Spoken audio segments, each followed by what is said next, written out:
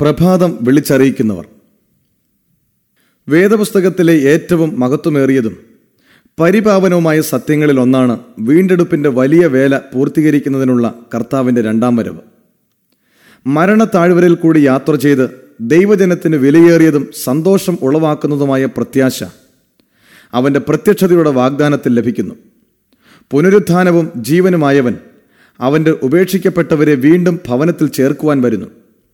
കർത്താവിന്റെ രണ്ടാം വരവിനെക്കുറിച്ചുള്ള ഉപദേശമാണ് തിരുവെഴുത്തിലെ ഏറ്റവും പ്രധാനപ്പെട്ട ഉപദേശം. ആദിമ ദമ്പതികൾ ദുഃഖത്തോടെ ഏദൻ പറുദീസ വിട്ട നാൾ മുതൽ സാത്താന്റെ ശക്തി തകർത്ത് നഷ്ടപ്പെട്ട പറുദീസയിലേക്ക് അവരെ തിരിച്ചു കൊണ്ടുവരുവാനുള്ള വാഗ്ദത്ത മെശിഹയുടെ വരവിനായി കാത്തിരിക്കുന്നു. മുൻകാല വിശുദ്ധന്മാർ തങ്ങളുടെ പ്രത്യാശയുടെ നിറവേറലായ മശിഹയുടെ മഹത്വ പ്രത്യക്ഷതയ്ക്കായി നോക്കി പാർത്തിരുന്നു. ദൈവത്തോടുകൂടെ നടന്ന ആദാം മുതൽ 7ാം തലമുറക്കാരനായ ഹാനോക്കിനെ വീണ്ടെടുപ്പുകാരന്റെ വരവ് ദൂരെ ദർശിക്കുവാൻ ദൈവം അനുവദിച്ചിരുന്നു. ഇതാ കർത്താവ് എല്ലാവരെയും വിധിപ്പാനും 1000 വിശുദ്ധന്മാരോടുകൂടെ വന്നിരിക്കുന്നു എന്ന് അവൻ പറഞ്ഞു. യൂദ 14:15.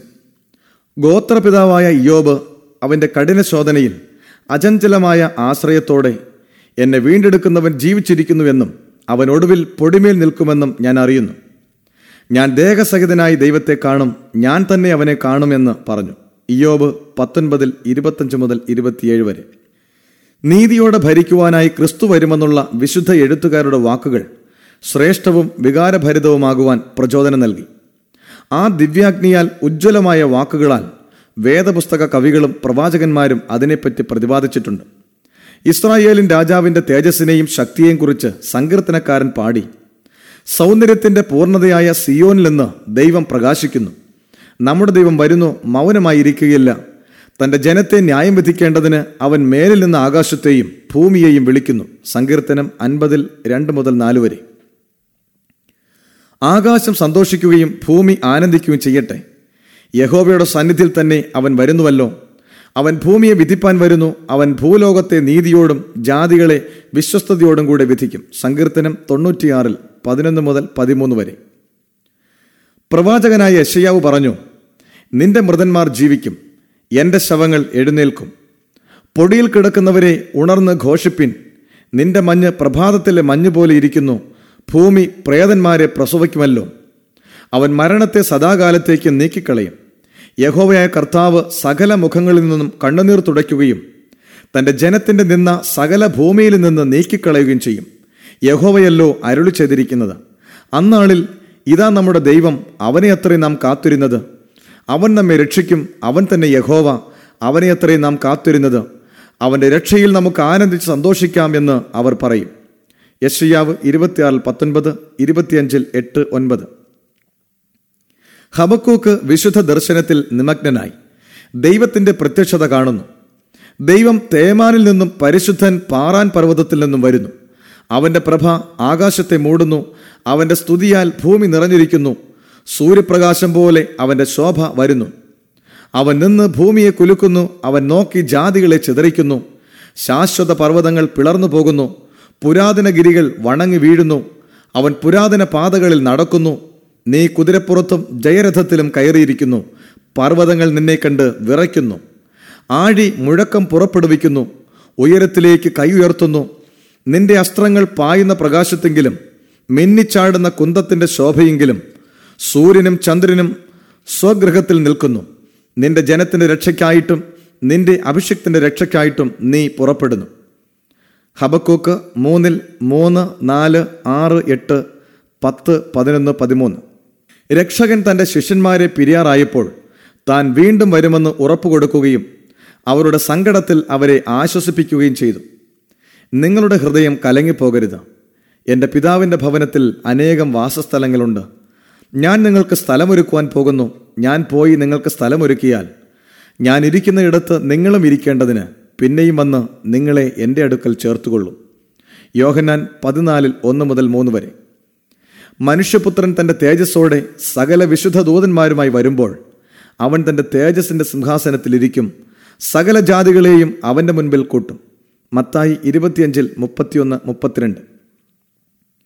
ക്രിസ്തുവിൻ്റെ സ്വർഗാരോഹണത്തിന് ശേഷം ഒലിവുമലയിൽ തങ്ങിയ മാലാഖമാർ യേശുവിൻ്റെ തിരിച്ചുവരവിനെക്കുറിച്ചുള്ള വാഗ്ദത്തം ആവർത്തിച്ചു. നിങ്ങളെ വിട്ട് സ്വർഗാരോഹണം ചെയ്ത ഈ യേശുവിനെ സ്വർഗത്തിലേക്ക് പോകുന്നവനായി നിങ്ങൾ കണ്ടതുപോലെ തന്നെ അവൻ വീണ്ടും വരും. അപ്പോസ്തലപ്രവൃത്തികൾ 1:11. കൂടാതെ അപ്പോസ്തലനായ പൗലോസ് പരിശുദ്ധാത്മാവിനാൽ പ്രചോദിതനായി സാക്ഷ്യപ്പെടുത്തുന്നു. കർത്താവ് താൻ ഗംഭീരനാദത്തോടും പ്രധാന ദൂതന്റെ ശബ്ദത്തോടും ദൈവത്തിൻ്റെ കാഹളത്തോടും കൂടെ സ്വർഗത്തിൽ നിന്ന് ഇറങ്ങിവരും. 1 തെസ്സലോനിക്കർ 4:16. വെളിപ്പാടുകാരനായ യോഹന്നാൻ പറയുന്നു, ഇതാ അവൻ മേഘാരൂഢനായി വരുന്നു, ഏത് കണ്ണും അവനെ കാണും. വെളിപ്പാട് 1:7. ദൈവം ലോകാരംഭം മുതൽ തൻ്റെ വിശുദ്ധ പ്രവാചകന്മാർ മുഖാന്തരം അരുളി ചെയ്തതൊക്കെയും യഥാസ്ഥാനത്താകുന്ന കാലം വരുവോളം എന്നത് അവൻ്റെ വരവിൻ്റെ മഹത്വത്തെ കൂട്ടുന്നു. അപ്പോസ്തലപ്രവൃത്തികൾ 3:21. അപ്പോൾ ദുഷ്ടന്റെ ദീർഘനാളായ ഭരണം അവസാനിക്കും. ലോകരാജ്യത്വം നമ്മുടെ കർത്താവിനും അവൻ്റെ ക്രിസ്തുവിനും ആയിത്തീർന്നിരിക്കുന്നു. അവൻ എന്നേക്കും വാഴും. വെളിപ്പാട് 11:15. യഹോവയുടെ മഹത്വം വെളിപ്പെടും, സകല ജഡവും ഒരുപോലെ അതിനെ കാണും. യഹോവയായ കർത്താവ് സകല ജാതികളും കാണുകെ നീതിയെയും സ്തുതിയെയും മുളപ്പിക്കും. അന്നാളിൽ സൈന്യങ്ങളുടെ യഹോവ തൻ്റെ ജനത്തിൻ്റെ ശേഷിപ്പിന് മഹത്വമുള്ള കിരീടവും ഭംഗിയുള്ളൊരു മുടിയും ആയിരിക്കും. യെശയ്യാവ് 40:5, 61:11, 28:5. അപ്പോൾ ദീർഘകാലം കാത്തിരുന്ന സമാധാനപൂർണമായ മശഹിയുടെ രാജ്യത്വം സ്വർഗീയ ആധിപത്യത്തിന് കീഴിൽ വരും. യഹോവ സിയോനെ ആശ്വസിപ്പിക്കുന്നു. അവനതിൻ്റെ സകല ശൂന്യസ്ഥലങ്ങളെയും ആശ്വസിപ്പിച്ചു. അതിൻ്റെ മരുഭൂമിയെ ഏദനെ പോലെയും അതിൻ്റെ നിർജ്ജന പ്രദേശത്തെ യഹോവയുടെ തോട്ടത്തെ പോലെയും ആക്കുന്നു. ലെബാനോന്റെ മഹത്വവും കർമ്മേലിൻ്റെയും ശാരോന്റെയും ശോഭയും അതിന് കൊടുക്കപ്പെടും. നിന്നെ ഇനി അസൂബ അഥവാ ത്യക്ത എന്ന് വിളിക്കുകയില്ല. നിന്റെ ദേശത്തെ ഷെമാമ അഥവാ ശൂന്യം എന്ന് പറയുകയുമില്ല. നിനക്ക് ഹെഫ്സീബ അഥവാ ഇഷ്ട എന്നും നിന്റെ ദേശത്തിന് ബയൂല അഥവാ വിവാഹസ്ഥ എന്നും പേരാകും. മണവാളൻ മണവാട്ടിൽ സന്തോഷിക്കുന്നത് പോലെ നിന്റെ ദൈവം നിന്നിൽ സന്തോഷിക്കും. യെശയ്യാവ് 51:3, 35:2, 64:4-5. കർത്താവിൻ്റെ വരവ് എല്ലാ യുഗങ്ങളിലെയും ദൈവത്തിൻ്റെ സത്യാനുഗാമികളുടെ പ്രത്യാശ ആയിരുന്നു. താൻ വീണ്ടും വരുമെന്നുള്ള രക്ഷകന്റെ ഒലിവുമലയിലെ വിടവാങ്ങൽ വാഗ്ദാനം ശിഷ്യന്മാരുടെ ഭാവിയെ പ്രകാശിപ്പിച്ചു. ദുഃഖം കെടുത്തിക്കളയുകയോ പരീക്ഷകൾ മങ്ങലേൽപ്പിക്കുകയോ ചെയ്യാൻ കഴിയാത്ത പ്രത്യാശയാലും സന്തോഷത്താലും അവരുടെ ഹൃദയങ്ങൾ നിറഞ്ഞിരുന്നു. കഷ്ടതകളുടെയും പീഡനങ്ങളുടെയും മധ്യേ വലിയവനായ ദൈവത്തിൻ്റെയും നമ്മുടെ രക്ഷകനായ യേശുക്രിസ്തുവിൻ്റെയും പ്രത്യക്ഷത അവരുടെ ഭാഗ്യകരമായ പ്രത്യാശയായിരുന്നു. ജീവിച്ചിരുന്ന് കർത്താവിൻ്റെ വരവിൻ്റെ സാക്ഷികളാകാമെന്ന് പ്രത്യാശിച്ചിരുന്ന തങ്ങളുടെ പ്രിയപ്പെട്ടവരെ സംസ്കരിച്ചപ്പോൾ തെസ്സലോനിക്കർ ദുഃഖാർത്ഥരായി തീർന്നു. അവരുടെ ഉപദേഷ്ടാവായ വിശുദ്ധ പൗലോസ് കർത്താവിൻ്റെ വരവിൽ സംഭവിപ്പാനുള്ള ഉയർത്തെഴുന്നേൽപ്പിലേക്ക് അവരുടെ ശ്രദ്ധയെ തിരിച്ചു. ക്രിസ്തുവിൽ മരിച്ചവർ മുമ്പേ ഉയർത്തെഴുന്നേൽക്കുകയും ജീവിച്ചിരിക്കുന്നവർ അവരോടൊന്നിച്ച് കർത്താവിനെ എതിരേൽപ്പാൻ മേഘങ്ങളിൽ എടുക്കപ്പെടുകയും ചെയ്യും. ഇങ്ങനെ നാം കർത്താവിനോടുകൂടെ എന്നേക്കും ഇരിക്കും. ഈ വാക്കുകളാൽ അന്യോന്യം ആശ്വസിപ്പിച്ചുകൊള്ളുവിൻ. 1 തെസ്സലോനിക്കർ 4:16-18 വരെ. പത്മോസ് ദ്വീപിൽ യോഹന്നാൻ, അതെ ഞാൻ വേഗം വരുന്നു എന്ന വാഗ്ദത്തം കേൾക്കുന്നു. പ്രതികരണ വാഞ്ചയുള്ള അവൻ്റെ ശബ്ദത്തിൽ സഭ അവളുടെ തീർത്ഥയാത്രയിലുടനീളം അതേ കർത്താവെ വരേണമേ എന്ന് പ്രാർത്ഥിക്കുന്നു. വെളിപ്പാട് 22:20. സത്യത്തിനു വേണ്ടി സാക്ഷ്യം വഹിച്ച വിശുദ്ധന്മാരുടെയും രക്തസാക്ഷികളുടെയും വിശ്വാസത്തിൻ്റെയും പ്രത്യാശയുടെയും പ്രഖ്യാപനം തുറുങ്കിൽ നിന്നും കൊലമരത്തിൽ നിന്നും തൂക്കുമരത്തിൽ നിന്നും നൂറ്റാണ്ടുകളായി പുറപ്പെടുന്നു. അവൻ്റെ വരവിൽ ക്രിസ്തു ഉയർത്തെഴുന്നേറ്റതിനാൽ തങ്ങളും ഉയർത്തെഴുന്നേൽക്കുമെന്നുള്ള ഉറപ്പിൽ വിശ്വസിച്ചിരുന്ന ക്രിസ്ത്യാനികളിൽ ഒരുവൻ പറയുന്നു, അവൻ മരണത്തെ തുച്ഛീകരിച്ച് അതിനതീതമായി കാണപ്പെട്ടു. അവർ സ്വതന്ത്രമായി ഉയർക്കുമെന്നുള്ള പ്രത്യാശയുള്ളതുകൊണ്ട് മരിക്കുവാൻ അവർ ഒരുക്കമായിരുന്നു. തൻ്റെ രാജ്യം നീതിമാന്മാർക്ക് കൊടുക്കുവാൻ പിതാവിൻ്റെ മഹത്വത്തോടെ സ്വർഗത്തിൽ നിന്നിറങ്ങി മേഘാരൂഢനായി വരുന്ന കർത്താവിനെ അവർ പ്രതീക്ഷിച്ചു. വാൾഡൻസുകാർ ഈ പ്രത്യാശയെ പരിലാളിച്ചു. വിക്ലിഫ് രക്ഷകന്റെ പ്രത്യക്ഷത സഭയുടെ പ്രത്യാശയായും പ്രതീക്ഷിച്ചു. 300 വർഷത്തിനപ്പുറം ന്യായവിധിയുടെ ദിവസം ദീർഘിക്കുകയില്ലെന്ന് ലൂഥർ തന്നോട് തന്നെ പറഞ്ഞു. വളരെ നാൾ ദൈവത്തിന് ഈ ദുഷ്ടലോകത്തെ സഹിക്കാൻ സാധ്യമല്ല. ദൈവം അത് ചെയ്യുകയുമില്ല. ആ വലിയ ദിവസം സമാഗതമാവുകയാണ്. അന്ന് ദുഷ്ടരാജ്യത്വത്തിന് അവസാനം വരും.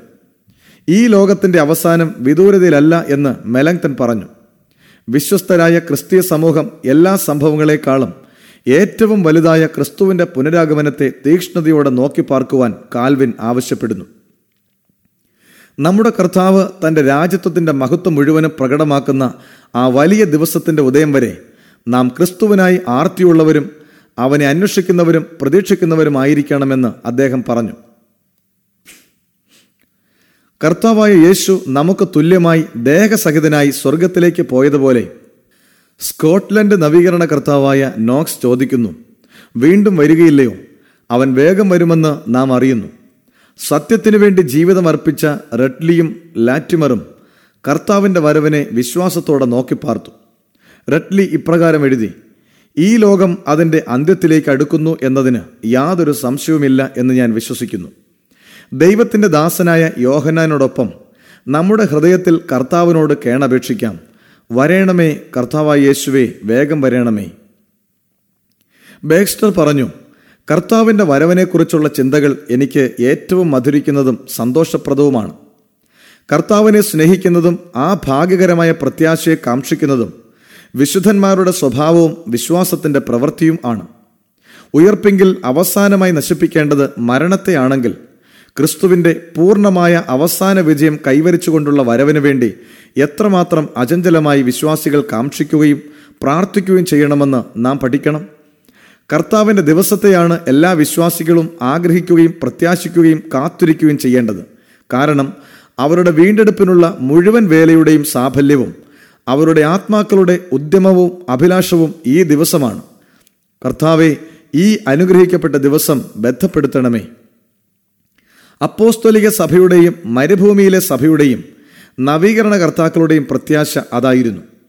കർത്താവിൻ്റെ വരവിൻ്റെ രീതിയും ഹേതുവും മാത്രമല്ല, പ്രവചനം പറയുന്നത് അത് എത്ര അടുത്തിരിക്കുന്നു എന്ന് മനുഷ്യർ അറിയുവാൻ അടയാളങ്ങളും തന്നിട്ടുണ്ട്. കർത്താവ് പറഞ്ഞു, സൂര്യനിലും ചന്ദ്രനിലും നക്ഷത്രങ്ങളിലും ലക്ഷ്യങ്ങളുണ്ടാകും. ലൂക്കോസ് 21:25. സൂര്യൻ ഇരുണ്ടുപോകുകയും ചന്ദ്രൻ പ്രകാശം കൊടുക്കാതിരിക്കുകയും ആകാശത്തു നിന്ന് നക്ഷത്രങ്ങൾ വീഴുകയും ആകാശത്തിലെ ശക്തികൾ ഇളകിപ്പോകുകയും ചെയ്യും. അപ്പോൾ മനുഷ്യപുത്രൻ വലിയ ശക്തിയോടും തേജസ്സോടും കൂടെ മേഘങ്ങളിൽ വരുന്നത് അവർ കാണും. മർക്കോസ് 13:24-26 വരെ. രണ്ടാം വരവിലേക്ക് നയിക്കുന്ന അടയാളങ്ങളിൽ ആദ്യത്തേത് വെളിപ്പാടുകാരൻ വിവരിക്കുന്നു. വലിയൊരു ഭൂകമ്പം ഉണ്ടായി, സൂര്യൻ കരിമ്പടം പോലെ കറുത്തു, ചന്ദ്രൻ മുഴുവനും രക്തതുല്യമായി തീർന്നു. വെളിപ്പാട് 6:12. ഈ അടയാളങ്ങൾ 19-ാം നൂറ്റാണ്ട് തുടങ്ങുന്നതിന് മുൻപ് കാണപ്പെട്ടു. പ്രവചന നിവൃത്തിയായി തന്നെ 1755 ഒരിക്കലും ഉണ്ടായിട്ടില്ലാത്ത അത്ര ഭയങ്കര ഭൂകമ്പമുണ്ടായി. ലിസ്ബൺ ഭൂകമ്പം എന്ന് സാധാരണ അറിയപ്പെടുന്നുവെങ്കിലും അത് യൂറോപ്പിൻ്റെയും ആഫ്രിക്കയുടെയും അമേരിക്കയുടെയും ഭാഗങ്ങളിലും ഉണ്ടായി. ഗ്രീൻലൻഡ്, വെസ്റ്റ് ഇൻഡീസ്, മെഡൈറ ദ്വീപ്, Norway, Sweden, Great Britain, Ireland എന്നിവിടങ്ങളിൽ അത് അനുഭവപ്പെട്ടു. 40 ലക്ഷം ചതുരശ്ര മൈലിൽ കുറയാതെയുള്ള സ്ഥലങ്ങളിൽ അത് വ്യാപിച്ചിരുന്നു. യൂറോപ്പിലെ പോലെ തന്നെ ആഫ്രിക്കയിലും അതിൻ്റെ ആഘാതം ഭയങ്കരമായിരുന്നു. ആൽജിയേഴ്സിൻ്റെ ഒരു വലിയ ഭാഗം നശിച്ചുപോയി. മൊറോക്കോയിൽ നിന്ന് അല്പമകലെ ഉദ്ദേശം 10,000-ഓളം താമസക്കാർ ഉണ്ടായിരുന്ന ഒരു ഗ്രാമം മുഴുവനും നശിച്ചു. സ്പെയിനിൻ്റെയും ആഫ്രിക്കയുടെയും പട്ടണങ്ങൾ ഉൾക്കൊള്ളുന്ന തീരപ്രദേശം നശിച്ചുപോയി. ഭൂകമ്പം പരമാവധി അക്രമാസക്തമായത് സ്പെയിനിലും പോർട്ടുഗലിലുമായിരുന്നു. കാഡിസിൽ തിരമാല 60 അടി ഉയരത്തിൽ അടിച്ചുയർന്നു എന്ന് പറയപ്പെടുന്നു. ഏറ്റവും വലിയ പർവ്വതങ്ങൾ ചിലത് പോർട്ടുഗലിൽ അതിൻ്റെ അടിസ്ഥാനം മുതൽ കുലുങ്ങുന്നു എന്ന് തോന്നുമാറ് അതിസാഹസികമായി ഉലഞ്ഞു. അവയിൽ ചിലതിൻ്റെ പർവ്വതാഗ്രം തുറക്കപ്പെട്ടു, ചിലത് നെടുകെ കീറി, ചിലതിൽ അത്ഭുതകരമായ വിടവുകൾ ഉണ്ടായി. ചേർന്ന് കിടന്ന താഴ്വരയിലേക്ക് വലിയ ഭാഗങ്ങൾ അടർന്നു വീണു. ഈ പർവ്വതങ്ങളിൽ നിന്നും അഗ്നിജ്വാലകൾ ബഹിർഗമിച്ചതായി പ്രസ്താവിക്കപ്പെടുന്നു. ലിസ്ബണിൽ ഭൂമിക്കടിയിൽ ഒരു ഇടിമുഴക്കം കേൾക്കുകയും ഉടൻ തന്നെ ഉഗ്രമായ ഒരു ഭൂകമ്പം മൂലം പട്ടണത്തിൻ്റെ ഭൂരിഭാഗവും നിലംപരിച്ചാകുകയും ചെയ്തു. 6 മിനിറ്റ് സമയം കൊണ്ട് 60,000 ആളുകൾ നശിച്ചു. സമുദ്രം ആദ്യം പിൻവാങ്ങി അവിടം ഉണങ്ങിയതായി കണ്ടു. പിന്നെ സാധാരണ വരാറുള്ളതിലും 50 അടി കൂടുതൽ ഉയരത്തിൽ അകത്തേക്ക് അടിച്ചു കയറി. ഈ മഹാവിപത്തിൻ്റെ കാലത്ത് ലിസ്ബണിൽ നടന്നു എന്ന് വിവരിക്കുന്ന അസാധാരണ സംഭവങ്ങളിൽ ഒന്ന്, കണക്കില്ലാതെ പണം ചെലവ് ചെയ്ത് മുഴുവൻ മാർബിളിൽ തീർത്ത ഒരു പുതിയ തുറമുഖ മേട താണുപോയതാണ്. സംഭവിച്ചുകൊണ്ടിരുന്ന കെടുതികൾക്ക് എത്താൻ പറ്റാത്ത സ്ഥലമായി പരിഗണിച്ച് സുരക്ഷിതത്വത്തിനു വേണ്ടി ഒരു വലിയ പുരുഷാരം അവിടെ കൂടിയിരുന്നു. പക്ഷെ തുറമുഖമേട പെട്ടെന്ന് അതിലെ സകല ജനവുമായി മുങ്ങിപ്പോയി. ഒറ്റ ശവം പോലും ഒരിക്കലും വെള്ളത്തിൽ പൊങ്ങി വന്നില്ല. ഓരോ പള്ളിയും ആശ്രമവും ഒട്ടുമുക്കാലും പൊതുസ്ഥാപനങ്ങളുടെ വലിയ കെട്ടിടങ്ങളും 4/1 കൂടുതൽ വീടുകളും ഭൂകമ്പത്തിന്റെ ആഘാതത്താൽ തൽക്ഷണം വീണുപോയി. ഭൂകമ്പം കഴിഞ്ഞ് ഏകദേശം 2 മണിക്കൂറിന് ശേഷം പല സ്ഥലങ്ങളിലും തീ പൊട്ടിപ്പുറപ്പെട്ട് ഏകദേശം 3 ദിവസം കൊണ്ട് ക്രോധാഗ്നി പരന്നു. പട്ടണം പൂർണ്ണമായും വിജനമായി തീർന്നു. ഭൂകമ്പം ഉണ്ടായത് ഒരു അവധി ദിവസം ആയിരുന്നതിനാൽ പള്ളികളും ആശ്രമങ്ങളും മനുഷ്യരാൽ നിറഞ്ഞിരുന്നു. അവരിൽ വളരെ ചുരുക്കം പേർ മാത്രമേ രക്ഷപ്പെട്ടുള്ളൂ. മനുഷ്യരുടെ ഭീതി വർണ്ണനാതീതമായിരുന്നു. ആരും കരഞ്ഞില്ല, കാരണം അത് കണ്ണുനീരിനും അപ്പുറമായിരുന്നു. അവർ ഉഗ്രഭീതിയാലും അത്ഭുതത്താലും ഭ്രാന്തചിത്തരായി അങ്ങോട്ടും ഇങ്ങോട്ടും ഓടുകയും നെഞ്ചത്തും മുഖത്തും അടിക്കുകയും മിസെറിക്കോർഡിയ, ലോകം അവസാനിക്കുന്നു എന്ന് വിലപിക്കുകയും ചെയ്തു. അമ്മമാർ തങ്ങളുടെ കുഞ്ഞുങ്ങളെ മറന്നു. അവർ ക്രൂശിത ക്രിസ്തുവിഗ്രഹം ചുമന്നുകൊണ്ട് അങ്ങോട്ടും ഇങ്ങോട്ടും ഓടി. നിർഭാഗ്യവശാൽ അനേകർ സംരക്ഷണത്തിനായി പള്ളികളിൽ ഓടിക്കയറി. നടന്നുകൊണ്ടിരുന്ന ദിവ്യകൂദാശകൾ അവരെ രക്ഷിച്ചില്ല. ബലിപീഠങ്ങളെയും വിഗ്രഹങ്ങളെയും പുരോഹിതന്മാരെയും ഈ പാവങ്ങൾ കെട്ടിപ്പിടിച്ചതും വെറുതെയായി. ആ മനുഷ്യരെല്ലാം ഒരേ കുഴിയിൽ അടക്കപ്പെട്ടു. വിനാശകരമായ ആ ദിവസം 90,000 ആളുകൾക്ക് തങ്ങളുടെ ജീവൻ നഷ്ടപ്പെട്ടതായി കണക്കാക്കപ്പെടുന്നു. അടുത്ത അടയാളമാകുന്ന സൂര്യനും ചന്ദ്രനും ഇരുണ്ടുപോകും എന്ന പ്രവചനം 25 വർഷത്തിന് ശേഷം സംഭവിച്ചു. അതിൻ്റെ നിവൃത്തീകരണത്തിൻ്റെ സമയം ക്ലിപ്തമായി പറഞ്ഞിരുന്നു എന്നുള്ളതാണ് ഏറെ ശ്രദ്ധേയമായ കാര്യം. ഒലിവുമലയിൽ വെച്ച് ശിഷ്യന്മാരുമായി കർത്താവ് സംസാരിച്ചു കൊണ്ടിരുന്നപ്പോൾ 1260 വർഷത്തെ പാപ്പാത്വ പീഡനത്തെക്കുറിച്ച് അവർ സംസാരിക്കുകയും ആ പീഡനകാലത്തെ ചുരുക്കുമെന്ന് കർത്താവ് വാഗ്ദത്തം ചെയ്യുകയും ചെയ്തു. അതിനോടൊപ്പം അവൻ്റെ വീണ്ടും വരവിന് മുമ്പ് സംഭവിക്കേണ്ട ചില സംഭവങ്ങളെ അറിയിക്കുകയും അവയിൽ ആദ്യത്തേത് എപ്പോൾ ആയിരിക്കുമെന്നും പറഞ്ഞു. ആ കാലത്തിലെ കഷ്ടം കഴിഞ്ഞ ശേഷം സൂര്യൻ ഇരുണ്ടുപോകുകയും ചന്ദ്രൻ പ്രകാശം കൊടുക്കാതിരിക്കുകയും ചെയ്യും. മർക്കോസ് 13:24. 1260 ദിവസം അഥവാ വർഷം 1798 അവസാനിച്ചു. 1/4 നൂറ്റാണ്ടിന് മുമ്പ് പീഡനം മിക്കവാറും അവസാനിച്ചിരുന്നു. ക്രിസ്തുവിൻ്റെ വാക്കുകളിൻ പ്രകാരം പീഡനത്തെ തുടർന്ന് സൂര്യൻ ഇരുണ്ടുപോകണം. 1780 മെയ് മാസം 19 ഈ പ്രവചനം നിവൃത്തിയായി. മിക്കവാറും എല്ലാം അല്ലെങ്കിൽ തന്നെയും ഏറ്റവും ദുർഗ്രാഹ്യമായതും ഇന്നുവരെ വിവരണാതീതമായതുമായ പ്രകൃതി വിശേഷമാണ് 1780 മെയ് 19 എന്ന ഇരുണ്ട ദിനം. ന്യൂ ഇംഗ്ലണ്ടിലെ കാണപ്പെടുന്ന മുഴുവൻ ആകാശവും അന്തരീക്ഷവും അവർണ്ണനീയമായ അന്ധകാരത്തിലായി. മസാച്യുസെറ്റ്സ് എന്ന സ്ഥലത്ത് ജീവിച്ചിരുന്ന ഒരു ദൃക്സാക്ഷി സംഭവത്തെ ഇങ്ങനെ വിവരിക്കുന്നു. രാവിലെ സൂര്യൻ ശോഭയോടെ ഉദിച്ചു. പക്ഷെ പെട്ടെന്ന് മൂടപ്പെട്ടു. മേഘങ്ങൾ താണു. അവയിൽ നിന്നും പെട്ടെന്ന് ആവിർഭവിച്ച അശുഭസൂചകമായ മിന്നലുകളുണ്ടായി. ഇടിമുഴങ്ങി. ഒരു ചെറിയ മഴയും ഉണ്ടായി.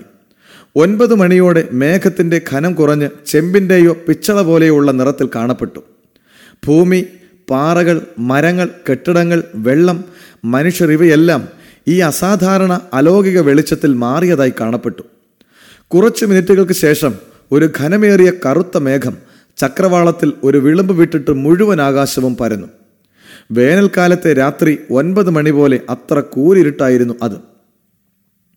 ഭയം, ഉത്കണ്ഠ, സംഭ്രമം എന്നിവ ജനഹൃദയങ്ങളെ നിറച്ചു. സ്ത്രീകൾ വാതിൽക്കൽ നിന്നുകൊണ്ട് ഇരുണ്ട ഭൂദൃശ്യം നോക്കി. പുരുഷന്മാർ വയലിലെ ജോലിയിൽ നിന്ന് കയറി. ആശാരി തൻ്റെ പണിയായുധങ്ങളും കൊല്ലൻ തൻ്റെ ആലയും വ്യാപാരി തൻ്റെ മേശയും ഉപേക്ഷിച്ചു. സ്കൂളുകൾ വിട്ടു. ഭയവിഹുലരായ കുട്ടികൾ ഭവനങ്ങളിലേക്ക് ഓടി. വഴിയാത്രക്കാർ ഏറ്റവും അടുത്തുള്ള കളപ്പുരയിൽ തങ്ങി. ഓരോ ഹൃദയവും ചുണ്ടുകളും ചോദിച്ചു, എന്താണ് സംഭവിക്കുന്നത്? ദേശമാകെ ഒരു വലിയ കൊടുങ്കാറ്റ് വരുന്നത് പോലെ, അല്ലെങ്കിൽ സകലത്തിൻ്റെയും പൂർത്തീകരണ ദിവസം പോലെ തോന്നി. മെഴുകുതിരികൾ ഉപയോഗിച്ചു. ശരൽക്കാലത്തെ ചന്ദ്രനില്ലാത്ത രാത്രി പോലെ അടുപ്പുകളിൽ തീ പ്രകാശിച്ചു.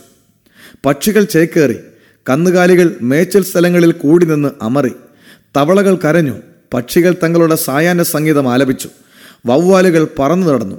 പക്ഷെ രാത്രി വന്നില്ലെന്ന് മനുഷ്യർക്ക് അറിയാമായിരുന്നു. ശാലേമിലെ ടാബർനാക്കിൾ പള്ളിയിലെ പാസ്റ്ററായ ഡോക്ടർ നഥനിയേൽ വിറ്റക്കർ യോഗസ്ഥലത്ത് മതപരമായ ശുശ്രൂഷ നടത്തി. അദ്ദേഹത്തിൻ്റെ വചന ശുശ്രൂഷയിൽ ഈ ഇരുട്ട് പ്രകൃത്യാതീതമായതാണ് എന്ന് പ്രസംഗിച്ചു. വേറെ പല സ്ഥലങ്ങളിലും ജനം കൂടി വന്നു. മുന്നൊരുക്കമില്ലാത്ത ഈ വചന ശുശ്രൂഷകളിൽ എല്ലാം ഭേദഗതിയില്ലാതെ പ്രസംഗധാര വാക്യങ്ങളെല്ലാം തന്നെ ഈ ഇരുട്ട് തിരുവചന പ്രവചനത്തിന് അനുയോജ്യമായതായി ചൂണ്ടിക്കാണിച്ചു. ഈ ഇരുട്ട് 11 മണി കഴിഞ്ഞ ഉടനെ അത് കൂരിരുട്ടായി.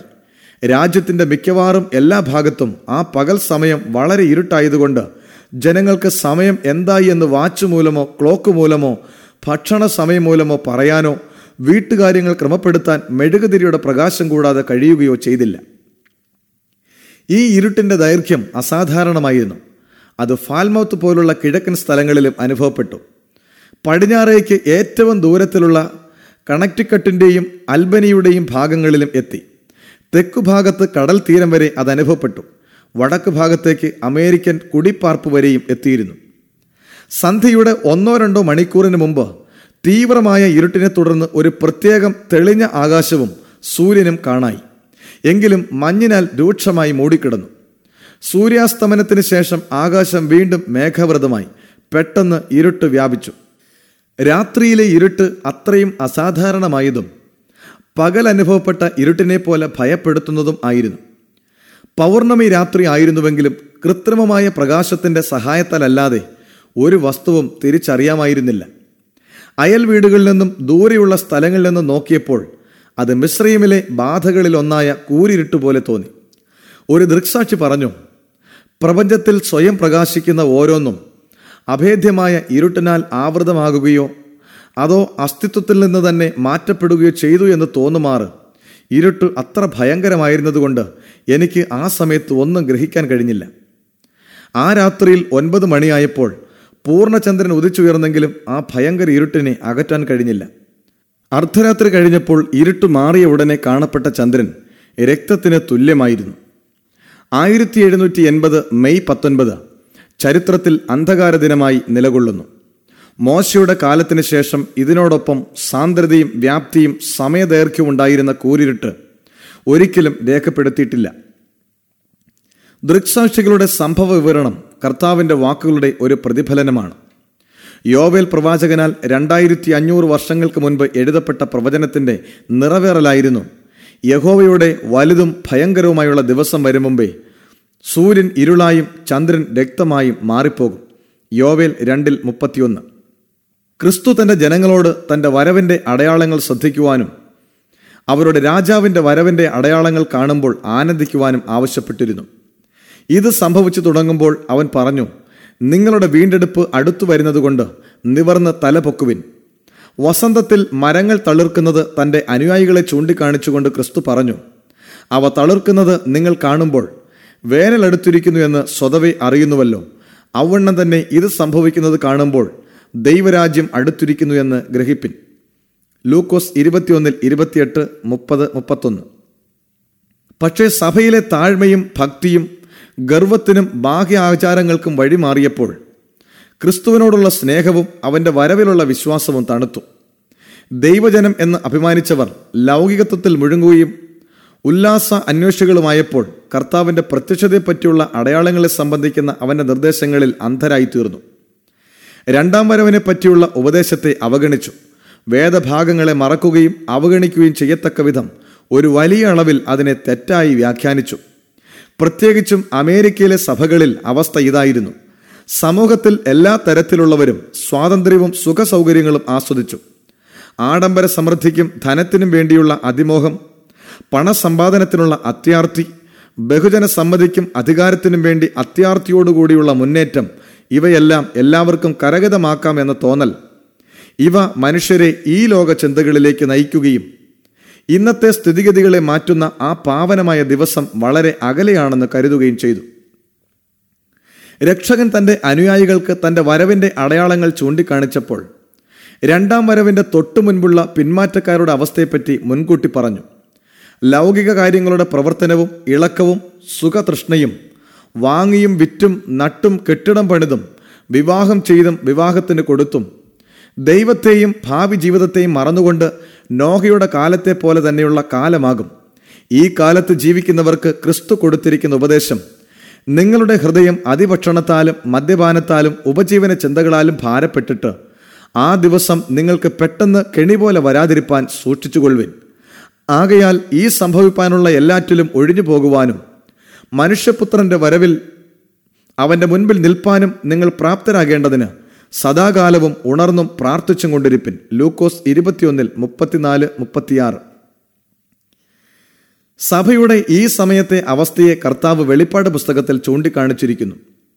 ജീവനുള്ളവൻ എന്ന് നിനക്ക് പേരുണ്ടെങ്കിലും നീ മരിച്ചവനാകുന്നു.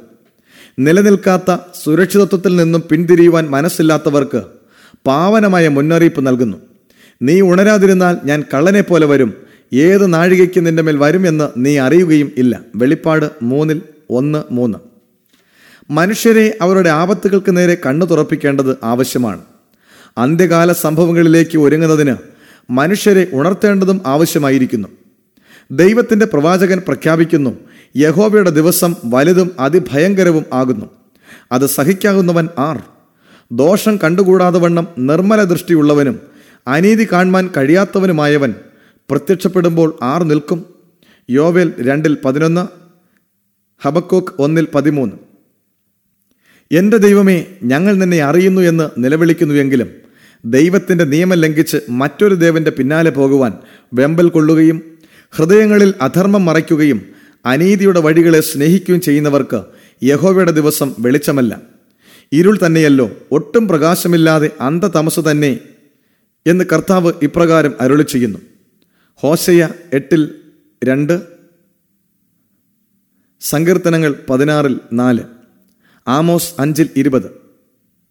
ആ കാലത്ത് ഞാൻ യെരൂശലേമിനെ വിളക്ക് കത്തിച്ച് ശോധന കഴിക്കുകയും മട്ടിന്മേൽ ഉറച്ചു കിടന്ന് യഹോവ ഗുണമോ ദോഷമോ ചെയ്യുകയില്ല എന്ന് ഹൃദയത്തിൽ പറയുന്ന പുരുഷന്മാരെ സന്ദർശിക്കുകയും ചെയ്യും. സഫന്യാവ് 1:12. ഞാൻ ഭൂതലത്തെ ദോഷനിമിത്തവും ദുഷ്ടന്മാരെ അവരുടെ അകൃത്യ നിമിത്തവും സന്ദർശിക്കും. അഹങ്കാരികളുടെ ഗർവത്തെ ഞാൻ ഇല്ലാതാക്കും, ഉഗ്രന്മാരുടെ നിഗളത്തെ താഴ്ത്തും. യെശയ്യാവ് 13:11. യഹോവയുടെ ക്രോധ ദിവസത്തിൽ അവരുടെ വെള്ളിക്കും പൊന്നിനും അവരെ രക്ഷിപ്പാൻ കഴിയുകയില്ല. അവരുടെ സമ്പത്ത് കവർച്ചയും അവരുടെ വീടുകൾ ശൂന്യവും ആയിത്തീരും. സഫന്യാവ് 1:18-13. ഈ ഭയാനകമായ സമയത്തെ മുന്നിൽ കണ്ടുകൊണ്ട് യിരെമ്യാ പ്രവാചകൻ ഇപ്രകാരം ഉദ്ഘോഷിച്ചു: എൻ്റെ ഹൃദയത്തിന് വേദന പിടിച്ചിരിക്കുന്നു, എനിക്ക് മിണ്ടാതിരുന്നുകൂടാ. എന്തെന്നാൽ എൻ്റെ ഉള്ളം കാഹളനാദവും യുദ്ധത്തിൻ്റെ ആർപ്പുവിളിയും കേട്ടിരിക്കുന്നു, നാശത്തിന്മേൽ നാശം വിളിച്ചു പറയുന്നു. യിരെമ്യാവ് 4:19-20. ആ ദിവസം ക്രോധ ദിവസം, കഷ്ടവും സങ്കടവുമുള്ള ദിവസം, ശൂന്യതയും നാശവുമുള്ള ദിവസം, ഇരുട്ടും അന്ധകാരവുമുള്ള ദിവസം, മേഘവും മൂടലും ഉള്ളതായ ദിവസം, ഉറപ്പുള്ള പട്ടണങ്ങൾക്കും ഉയരമുള്ള കൊത്തളങ്ങൾക്കും വിരോധമായി കാഹളനാദവും ആരവവുമുള്ള ദിവസം തന്നെ. സഫന്യാവ് 1:15-16. ദേശത്തെ ശൂന്യമാക്കുവാനും പാപികളെ അതിൽ നിന്ന് മുടിച്ചു കളവാനും യഹോവയുടെ ദിവസം വരുന്നു. യെശയ്യാവ് 13:9. ദൈവത്തിൻ്റെ വചനം ഈ മഹാദിവസത്തിൻ്റെ വീക്ഷണത്തിൽ ഏറ്റവും പാവനവും വ്യക്തവുമായ ഭാഷയിൽ ആത്മീയ മയക്കത്തിൽ നിന്നും ഉണരുവാനായും താഴ്മയോടും പശ്ചാത്താപത്തോടും കൂടെ ദൈവത്തിൻ്റെ മുഖം അന്വേഷിക്കാനും ദൈവജനത്തോട് വിളിച്ചു പറയുന്നു. സിയോനിൽ കാഹളമുതുവിൻ, എൻ്റെ വിശുദ്ധ പർവ്വതത്തിൽ അയ്യം വിളിപ്പിൻ. യഹോവയുടെ ദിവസം വരുന്നതുകൊണ്ടും അത് അടുത്തിരിക്കുന്നതുകൊണ്ടും ദേശത്തിലെ സകല നിവാസികളും നടുങ്ങിപ്പോകട്ടെ. ഒരു ഉപവാസ ദിവസം നിയമിപ്പിൻ, സഭായോഗം വിളിപ്പിൻ, ജനത്തെ കൂട്ടിവരുത്തുവിൻ, സഭയെ ശുദ്ധീകരിപ്പിൻ, മൂപ്പന്മാരെ കൂട്ടിവരുത്തുവിൻ, പൈതങ്ങളെയും ഒരുമിച്ച് കൂട്ടുവിൻ. മണവാളൻ മണവറയും മണവാട്ടി ഉള്ളറയും വിട്ട് പുറത്തു വരട്ടെ. യഹോവയുടെ ശുശ്രൂഷകന്മാരായ പുരോഹിതന്മാർ പൂമുഖത്തിൻ്റെയും യാഗപീഠത്തിൻ്റെയും മധ്യേ കരയട്ടെ. എന്നാൽ ഇപ്പോഴെങ്കിലും നിങ്ങൾ പൂർണ്ണ ഹൃദയത്തോടും ഉപവാസത്തോടും കരച്ചിലോടും വിലാപത്തോടും കൂടെ എങ്കിലേക്ക് തിരുവിനെന്ന് യഹോവയുടെ അരുളപ്പാട്. വസ്ത്രങ്ങളെയല്ല, ഹൃദയങ്ങളെ തന്നെ കീറി നിങ്ങളുടെ ദൈവമായ യഹോവയുടെ അടുക്കിലേക്ക് തിരുവിൻ. അവൻ കൃപയും കരുണയും ദീർഘക്ഷമയും മഹാദയയും ഉള്ളവനല്ലോ. യോവേൽ 2-ാം. യഹോവയുടെ ദിവസത്തിൽ നിലനിൽക്കുന്നതിന് ഒരു ജനത്തെ ഒരുക്കാൻ നവീകരണത്തിൻ്റെ ഒരു വലിയ ജോലി ചെയ്തു തീർക്കേണ്ടതായിട്ടുണ്ട്. ദൈവപരിജ്ഞാനമുള്ള അനേകം ദൈവജനങ്ങളും നിത്യതയ്ക്ക് വേണ്ടി ഒരുങ്ങുന്നില്ല എന്ന് ദൈവം കണ്ടു. ദൈവം തൻ്റെ കരുണയാൽ അവരെ ഉറക്കത്തിൽ നിന്നും ഉണർത്തി കർത്താവിൻ്റെ വരവിന് ഒരുങ്ങുന്നതിനുള്ള ഒരു മുന്നറിയിപ്പിൻ ദൂത് കൊടുക്കുന്നു. ഈ മുന്നറിയിപ്പ് വെളിപ്പാട് 14 കാണുന്നു. സ്വർഗീയ മാലാഖമാർ പ്രഖ്യാപിച്ച ത്രിവിധ ദൂതിനെ തുടർന്ന് ഭൂമിയിലെ വിളവ് എടുക്കുവാനായി മനുഷ്യപുത്രന്റെ വരവ് ആകും. ഈ മുന്നറിയിപ്പുകളിൽ ആദ്യത്തേത് ആസന്നമായിരിക്കുന്ന ന്യായവിധിയെക്കുറിച്ചാണ്. വേറൊരു ദൂതൻ ആകാശമധ്യേ പറക്കുന്നത് പ്രവാചകൻ കണ്ടു. ഭൂവാസികളായ സകല ജാതിയും ഗോത്രവും ഭാഷയും വംശവുമായവരോട് അറിയിപ്പാൻ അവൻ്റെ പക്കൽ ഒരു നിത്യ സുവിശേഷമുണ്ടായിരുന്നു. ദൈവത്തെ ഭയപ്പെട്ട് അവന് മഹത്വം കൊടുപ്പിൻ, അവൻ്റെ ന്യായവിധിയുടെ നാഴിക വന്നിരിക്കുന്നു. ആകാശവും ഭൂമിയും സമുദ്രവും നീരുറവകളും ഉണ്ടാക്കിയവനെ ആരാധിപ്പിനെന്ന് അവൻ അത്യുച്ചത്തിൽ പറഞ്ഞുകൊണ്ടിരുന്നു. വെളിപ്പാട് 14:6-7. ഈ ദൂത് നിത്യസുവിശേഷത്തിൻ്റെ ഒരു ഭാഗമായി പ്രഖ്യാപിക്കപ്പെടുന്നു. സുവിശേഷം പ്രസംഗിക്കുന്ന വേല ദൂതന്മാരെ ഏൽപ്പിച്ചിട്ടില്ല, അത് മനുഷ്യരെയാണ് ഏൽപ്പിച്ചിരിക്കുന്നത്. വിശുദ്ധ ദൂതന്മാർ ഈ വേലയ്ക്ക് നിർദ്ദേശങ്ങൾ കൊടുക്കുന്നു. മനുഷ്യന്റെ രക്ഷയ്ക്ക് വേണ്ടിയുള്ള വലിയ വേലയുടെ ചുമതലയുണ്ടെങ്കിലും ഭൂമിയിൽ സുവിശേഷം വാസ്തവത്തിൽ പ്രസ്താവിക്കുന്നത് ക്രിസ്തുവിൻ്റെ ദാസന്മാരാണ്.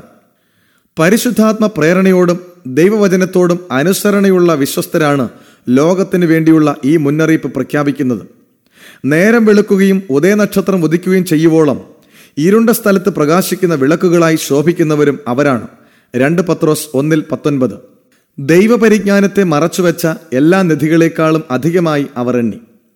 അതിൻ്റെ സമ്പാദനം വെള്ളിയുടെ സമ്പാദനത്തിലും അതിൻ്റെ ലാഭം തങ്കത്തിലും നല്ലത്. സദൃശവാക്യങ്ങൾ 3:14.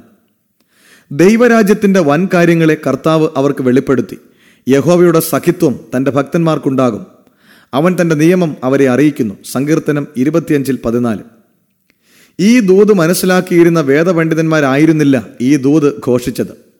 പ്രാർത്ഥനയോടും ശുഷ്കാന്തിയോടും വചനം പരിശോധിക്കുകയും വിശ്വസ്തരായ കാവൽക്കാർ ആയിരിക്കുകയും ചെയ്തിരുന്നുവെങ്കിൽ രാത്രി എന്തായി എന്ന് അവർ അറിയുമായിരുന്നു. പെട്ടെന്ന് സംഭവിക്കാൻ പോകുന്നവയെ പ്രവചനം വെളിപ്പെടുത്തുമായിരുന്നു. പക്ഷേ അവർ ആ ചുമതല ഏറ്റെടുക്കാത്തതുകൊണ്ട് താഴ്മയുള്ള സാധാരണക്കാരെ ഉപയോഗിച്ചു. യേശു പറഞ്ഞു, ഇരുൾ നിങ്ങളെ പിടിക്കാതിരിപ്പാൻ നിങ്ങൾക്ക് വെളിച്ചം ഉള്ളിടത്തോളം നടന്നുകൊള്ളുവിൻ. യോഹന്നാൻ 12:35. ദൈവം തന്ന വെളിച്ചത്തിന് എതിരെ തിരിഞ്ഞവരും അല്ലെങ്കിൽ തങ്ങൾക്ക് സമീപമായിരുന്നിട്ടും അന്വേഷിക്കാതെ അവഗണിച്ചവരും ഇരുട്ടിൽ ഉപേക്ഷിക്കപ്പെട്ടവരാണ്. എങ്കിലും രക്ഷകൻ പ്രഖ്യാപിക്കുന്നു, എന്നെ അനുഗമിക്കുന്നവൻ ഇരുളിൽ നടക്കാതെ ജീവന്റെ വെളിച്ചമുള്ളവനാകും. യോഹന്നാൻ 8:12. ആരെങ്കിലും ഉദ്ദേശശുദ്ധിയോടെ ദൈവഹിതം അന്വേഷിച്ചാൽ ലഭിച്ച വെളിച്ചത്തെ ഉപേക്ഷിക്കാത്തവർക്ക് കൂടുതൽ വെളിച്ചം ലഭിക്കുന്നു. സകല സത്യത്തിലേക്കും വഴി നടത്തുന്ന സ്വർഗീയ വെളിച്ചം ആ വ്യക്തിക്ക് ലഭിക്കുന്നു. ക്രിസ്തുവിൻ്റെ ആദ്യത്തെ വരവെങ്കിൽ ദൈവിക വെളിപ്പാടുകൾ ഭരമേൽപ്പിക്കപ്പെട്ടിരുന്ന വിശുദ്ധ നഗരത്തിലെ പുരോഹിതന്മാരും ശാസ്ത്രിമാരും ആ സമയത്തിൻ്റെ അടയാളങ്ങളെ തിരിച്ചറിഞ്ഞ് വാഗ്ദത്ത മശിഹയുടെ വരവ് ഘോഷിക്കണമായിരുന്നു. മീഖയുടെ പ്രവചനം അവൻ്റെ ജനനസ്ഥലം വെളിപ്പെടുത്തിയിരിക്കുന്നു. ദാനിയേൽ അവൻ്റെ വരവിൻ്റെ സമയം രേഖപ്പെടുത്തി. മീഖ 5:2, ദാനിയേൽ 9:25. ദൈവം യഹൂദ നേതാക്കന്മാരെ ഈ പ്രവചനങ്ങൾ ഭരമേൽപ്പിച്ചിരുന്നു. അവർ അതറിയാതെയും മശിഹയുടെ വരവ് അടുത്തിരിക്കുന്നുവെന്ന് ജനങ്ങളെ അറിയിക്കാതെയും ഇരുന്നതിൽ യാതൊരു ഒഴികഴിവുമില്ല. പാപപൂർണമായ അവഗണനയുടെ ഫലമായിരുന്നു അവരുടെ അറിവില്ലായ്മ. യഹൂദജനം ദൈവത്തിൻ്റെ കൊല്ലപ്പെട്ട പ്രവാചകന്മാർക്ക് സ്മാരകങ്ങൾ പണിയുകയും ലോകമഹാന്മാർ ആദരപൂർവ്വം വഴങ്ങുകയും ചെയ്തതിൽ കൂടെ സാത്താൻ്റെ സേവകർക്ക് വണങ്ങുകയായിരുന്നു. മനുഷ്യരുടെ ഇടയിലെ സ്ഥാനത്തിനും അധികാരത്തിനും വേണ്ടി അതിമോഹത്തോടെയുള്ള കിടമത്സരത്തിൽ നിമഗ്നരായി. സ്വർഗത്തിൻ്റെ രാജാവ് അവർക്ക് വെച്ചു നീട്ടിയ പാവനമായ ബഹുമതി അവർ കണ്ടില്ല. മനുഷ്യരാശിയുടെ വീണ്ടെടുപ്പിൻ്റെ പൂർത്തീകരണത്തിനായുള്ള ദൈവപുത്രൻ്റെ വരവായ ലോകചരിത്രത്തിലെ ഏറ്റവും വലിയ സംഭവത്തിൻ്റെ സ്ഥലം, സമയം, ചുറ്റുപാടുകൾ എന്നിവയെല്ലാം ആഴമായും ഭയഭക്തിയോടും കൂടിയ താല്പര്യത്തോടെ ഇസ്രായേൽ മൂപ്പന്മാർ പഠിക്കേണ്ടതായിരുന്നു. ലോകത്തിൻ്റെ വീണ്ടെടുപ്പുകാരനെ സ്വാഗതം ചെയ്യുന്നവരിൽ ആദ്യത്തേത് അവർ ആകുവാൻ എല്ലാ ജനങ്ങളും നോക്കി കാത്തിരിക്കേണ്ടതായിരുന്നു.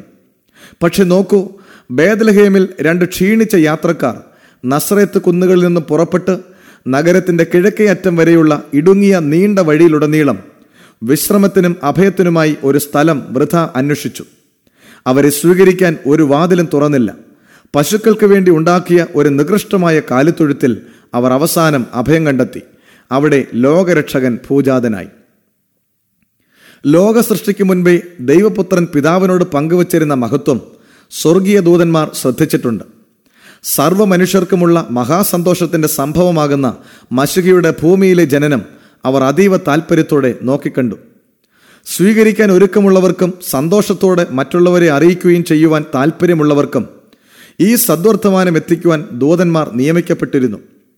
മനുഷ്യപ്രകൃതം എടുക്കുന്നതിന് ക്രിസ്തു തന്നെത്താൻ താഴ്ത്തി. തൻ്റെ ആത്മാവിനെ പാപയാഗമാക്കാൻ അതിവ്യസനത്തിൻ്റെ അനന്തമായ ഭാരം ക്രിസ്തു വഹിക്കണമായിരുന്നു. അത്യുന്നതന്റെ പുത്രന്മാർ തന്റെ താഴ്മയിൽ പോലും തന്റെ സ്വഭാവത്തിന് അനുയോജ്യമായ പ്രതാപത്തിലും മഹത്വത്തിലും മനുഷ്യരുടെ മുമ്പാകെ പ്രത്യക്ഷപ്പെടുമെന്ന് ദൂതന്മാർ ആഗ്രഹിച്ചു. ദൈവത്തിന്റെ വരവിനെ അഭിവാദ്യം ചെയ്യാൻ ലോകത്തിലെ മഹാന്മാർ ഇസ്രായേലിന്റെ തലസ്ഥാനത്ത് സമ്മേളിച്ചിരുന്നോ? കാത്തിരുന്ന സംഘത്തിന് അസംഖ്യം ദൂതന്മാർ കർത്താവിനെ സമ്മാനിച്ചിരുന്നു. ആരെല്ലാമാണ് യേശുവിനെ സ്വാഗതം ചെയ്യാൻ ഒരുങ്ങിയിരിക്കുന്നത് എന്ന് കാണുവാൻ ഒരു ദൂതൻ ഭൂമി സന്ദർശിക്കുന്നു. കാത്തിരിപ്പിന്റെ ഒരു അടയാളവും ദൂതൻ കാണുന്നില്ല. മശിഹയുടെ വരവ് അടുത്തു എന്ന് പറയുന്ന സമയത്തുള്ള സ്തുതിയുടെയോ ജയോത്സവത്തിൻ്റെയോ ആരവവും ദൂതൻ കേൾക്കുന്നില്ല. ദിവ്യ സാന്നിധ്യം യുഗങ്ങളോളം പ്രകടമായ ദൈവാലയത്തിൻ്റെയും തെരഞ്ഞെടുക്കപ്പെട്ട പട്ടണത്തിൻ്റെയും മീതെ ദൂതൻ കുറേ സമയം വട്ടമിട്ട് പറക്കുന്നു. അവിടെ പോലും അനാസ്ഥയാണ്. ദൈവാലയത്തിൽ പുരോഹിതന്മാർ തങ്ങളുടെ ഉന്നതഭാവത്തോടും അഹങ്കാരത്തോടും മലിനമായ യാഗങ്ങൾ അർപ്പിച്ചുകൊണ്ടിരിക്കുന്നു. പരീശന്മാർ ഉച്ചത്തിൽ ജനങ്ങളെ അഭിസംബോധന ചെയ്യുകയോ തെരുക്കോണുകളിൽ നിന്നുകൊണ്ട് ആത്മപ്രശംസയോടെ പ്രാർത്ഥിക്കുകയോ ചെയ്യുന്നു. മനുഷ്യവർഗത്തിന്റെ വീണ്ടെടുപ്പുകാരൻ പ്രത്യക്ഷനാകുവാൻ പോകുന്നുവെന്ന വസ്തുത സ്വർഗത്തെ മുഴുവനും സന്തോഷത്താലും സ്തുതികളാലും നിറയ്ക്കുമ്പോൾ രാജാക്കന്മാരുടെ കൊട്ടാരങ്ങളിലും തത്വജ്ഞാനികളുടെ കൂടിവരവിലും റബ്ബിമാരുടെ വിദ്യാലയങ്ങളിലും എല്ലാവരും ഒരുപോലെ അശ്രദ്ധാലുക്കളാണ്. ക്രിസ്തുവിനെ പ്രതീക്ഷിച്ചിരുന്നതിൻ്റെയോ അതിൻ്റെ ഒരുക്കത്തിൻ്റെയോ യാതൊരു തെളിവും ഇല്ല. സ്വർഗീയ ദൂതൻ ലജ്ജാപൂർണനായ ഈ വാർത്തയുമായി അത്ഭുതത്തോടെ സ്വർഗത്തിലേക്ക് മടങ്ങാൻ തുടങ്ങുമ്പോൾ രാത്രിയിൽ ആടുകളെ കാത്തുകൊണ്ടിരുന്ന ഒരു കൂട്ടം ആട്ടിടയന്മാരെ കാണുന്നു. അവർ നക്ഷത്രം നിറഞ്ഞ ആകാശത്തിലേക്ക് ഉറ്റുനോക്കിക്കൊണ്ട് മശിഹയുടെ ഭൂമിയിലേക്കുള്ള വരവിൻ്റെ പ്രവചനം ധ്യാനിച്ചുകൊണ്ടിരുന്നു. അവർ ലോകരക്ഷകന്റെ വരവിനെ നോക്കി പാർത്തുകൊണ്ടിരിക്കുന്നു. സ്വർഗീയ ദൂത് സ്വീകരിക്കാൻ ഒരുക്കത്തോടെ ഇവർ ഇതാ ഒരു കൂട്ടം. പെട്ടെന്ന് കർത്താവിൻ്റെ ദൂതൻ പ്രത്യക്ഷപ്പെട്ട് വലിയ സന്തോഷത്തിൻ്റെ സദ്വർത്തമാനം അറിയിക്കുന്നു. അവർക്ക് ചുറ്റും സ്വർഗീയ മഹത്വം നിറയുന്നു. എണ്ണമറ്റ ദൂതന്മാരുടെ സംഘങ്ങൾ വെളിപ്പെടുന്നു. ഒരു ദൂതുവാഹകനിൽ തനിയെ സ്വർഗത്തിൽ നിന്ന് കൊണ്ടുവരുവാൻ കഴിയാത്ത അത്ര വലിയ സന്തോഷം തോന്നുമാറ് പുരുഷാരത്തിൻ്റെ ശബ്ദം ആനന്ദഗീതമായി കേട്ടു. ആ ശബ്ദത്തിൽ എല്ലാ ജാതികളിൽ നിന്നും രക്ഷിക്കപ്പെട്ടവർ ഒരു ദിവസം പാടും: അത്യുന്നതങ്ങളിൽ ദൈവത്തിന് മഹത്വം, ഭൂമിയിൽ ദൈവപ്രസാദമുള്ള മനുഷ്യർക്ക് സമാധാനം. ലൂക്കോസ് 2:14. ഓ, ബേത്ലഹേമിൻ്റെ ഈ കഥ എത്ര അത്ഭുതകരമായ പാഠമാണ്! നമ്മുടെ അവിശ്വാസം, അഹങ്കാരം, സ്വയം പര്യാപ്തത എന്നിവയെ ഇത് എങ്ങനെ ശാസിക്കുന്നു! നമ്മുടെ കുറ്റകരമായ അനാസ്ഥയാൽ കാലത്തിൻ്റെ അടയാളങ്ങളെ വിവേചിക്കാൻ പരാജയപ്പെട്ടു. നമ്മുടെ സന്ദർശനകാലം അറിയാതെ വരാതിരിപ്പാൻ സൂക്ഷിക്കുന്നതിന് ഇത് എങ്ങനെ മുന്നറിയിപ്പ് തരുന്നു! യഹൂദ മലനാടുകളിലും സാധുക്കളായ ആട്ടിടയന്മാരുടെ ഇടയിലും മാത്രമല്ല മശിഹയുടെ വരവിന് കാത്തിരുന്നത് ദൂതൻ കണ്ടത്. ജാതികളുടെ നാട്ടിൽ ദൈവത്തെ നോക്കി പാർത്തവർ ഉണ്ടായിരുന്നു. അവർ പൗരസ്ത്യ ധനവാന്മാരും കുലീനന്മാരും തത്വജ്ഞാനികളുമായിരുന്നു. പ്രകൃതി നിരീക്ഷകരായിരുന്ന ഈ വിദ്വാൻമാർ ദൈവത്തെ അവൻ്റെ കൈവേലയിലൂടെ കണ്ടിരുന്നു. യാക്കോബിൽ നിന്നും ഉയരുന്ന നക്ഷത്രത്തെക്കുറിച്ച് എബ്രായ തിരുവെഴുത്തുകളിൽ നിന്നും അവർ പഠിച്ചിരുന്നു. ആകാംക്ഷഭരിതമായ ആഗ്രഹത്തോടെ കർത്താവിൻ്റെ വരവിനെ അവർ കാത്തു. അത് ഇസ്രായേലിൻ്റെ ആശ്വാസം മാത്രമല്ല, ജാതികൾക്ക് വെളിച്ചം കൊടുക്കുന്ന പ്രകാശവും ഭൂമിയുടെ അറ്റത്തോളമുള്ളവർക്ക് രക്ഷയും ആണ്. ലൂക്കോസ് 2:25-32, അപ്പോസ്തല പ്രവൃത്തികൾ 13:47. അവർ വെളിച്ചം അന്വേഷിച്ചവരായിരുന്നു.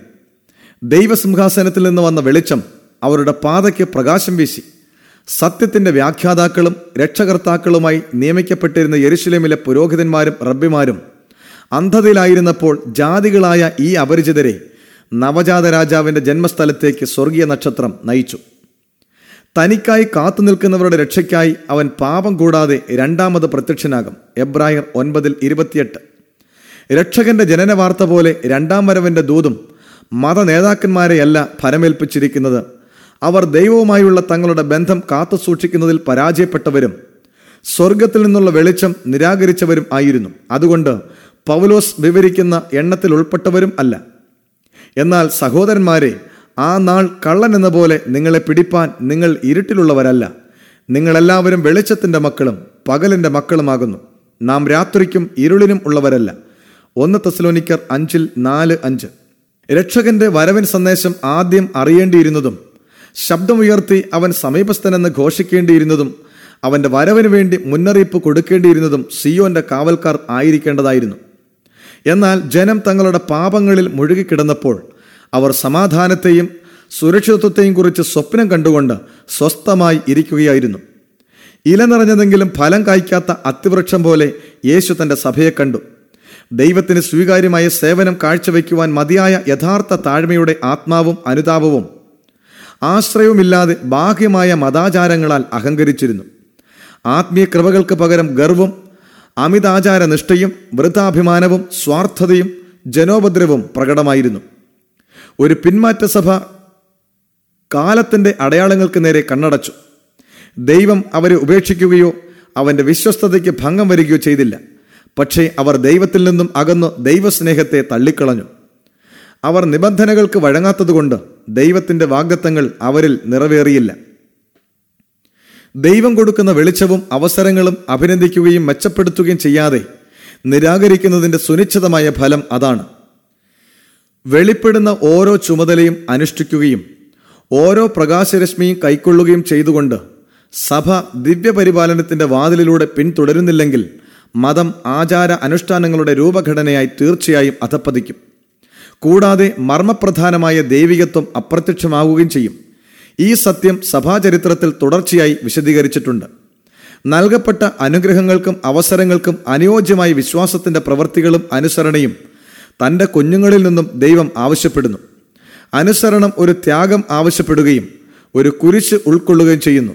അതുകൊണ്ടാണ് തങ്ങൾ ക്രിസ്തുവിൻ്റെ അനുയായികളെന്ന് അഭിമാനിച്ചവർ അനേകരും സ്വർഗീയ വെളിച്ചം നിരാകരിക്കുകയും പുരാതന യഹൂദന്മാരെ പോലെ തങ്ങളുടെ സന്ദർശനകാലത്തിൻ്റെ സമയം അറിയാതിരിക്കുകയും ചെയ്യുന്നത്.